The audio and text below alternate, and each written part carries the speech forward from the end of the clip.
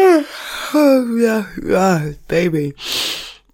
Why are you... What's going on? No, I can feel you tossing and turning. You've clearly not been asleep, even though I've been asleep and woken up and been asleep and woken up again. What's the matter? Yeah. Oh, sweetie. Okay, well, put the lamp on. No, put the lamp on. I want to talk to you for a sec. There you go.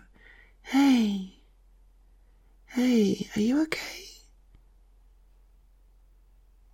Oh, I'm sorry, I had no idea. So, when it gets too dark, you have trouble sleeping? Oh, come here. Oh,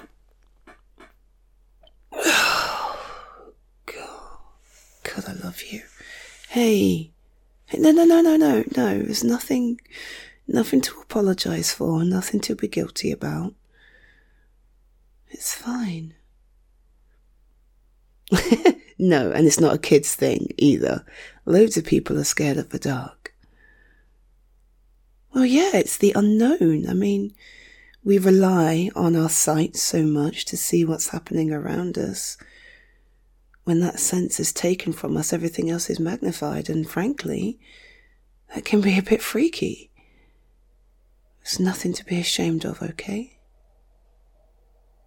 Listen. I'm right here beside you. I'm not going to let anything happen to you, but if you want to keep the lamp on, the bedside lamp, then that's fine. Oh, honey, no. Believe me, when I'm asleep, I will drop like a rock. A little bit of light isn't going to disturb me, okay? No, the only thing that's going to stop me sleeping is knowing that you're uncomfortable. Come here. Come on. There you go. Why don't you just cuddle into me? There you go. You cuddle in, all warm and cozy. That's it. How are you, little spoon?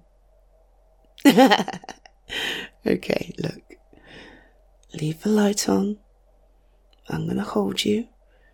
And we're going to sleep together like this, okay? Yeah. Look. No matter what's going on in that active imagination of yours, the dark is nothing to be afraid of. And I'm going to prove it to you, okay? So, you just cuddle close in my arms and we'll go to sleep together.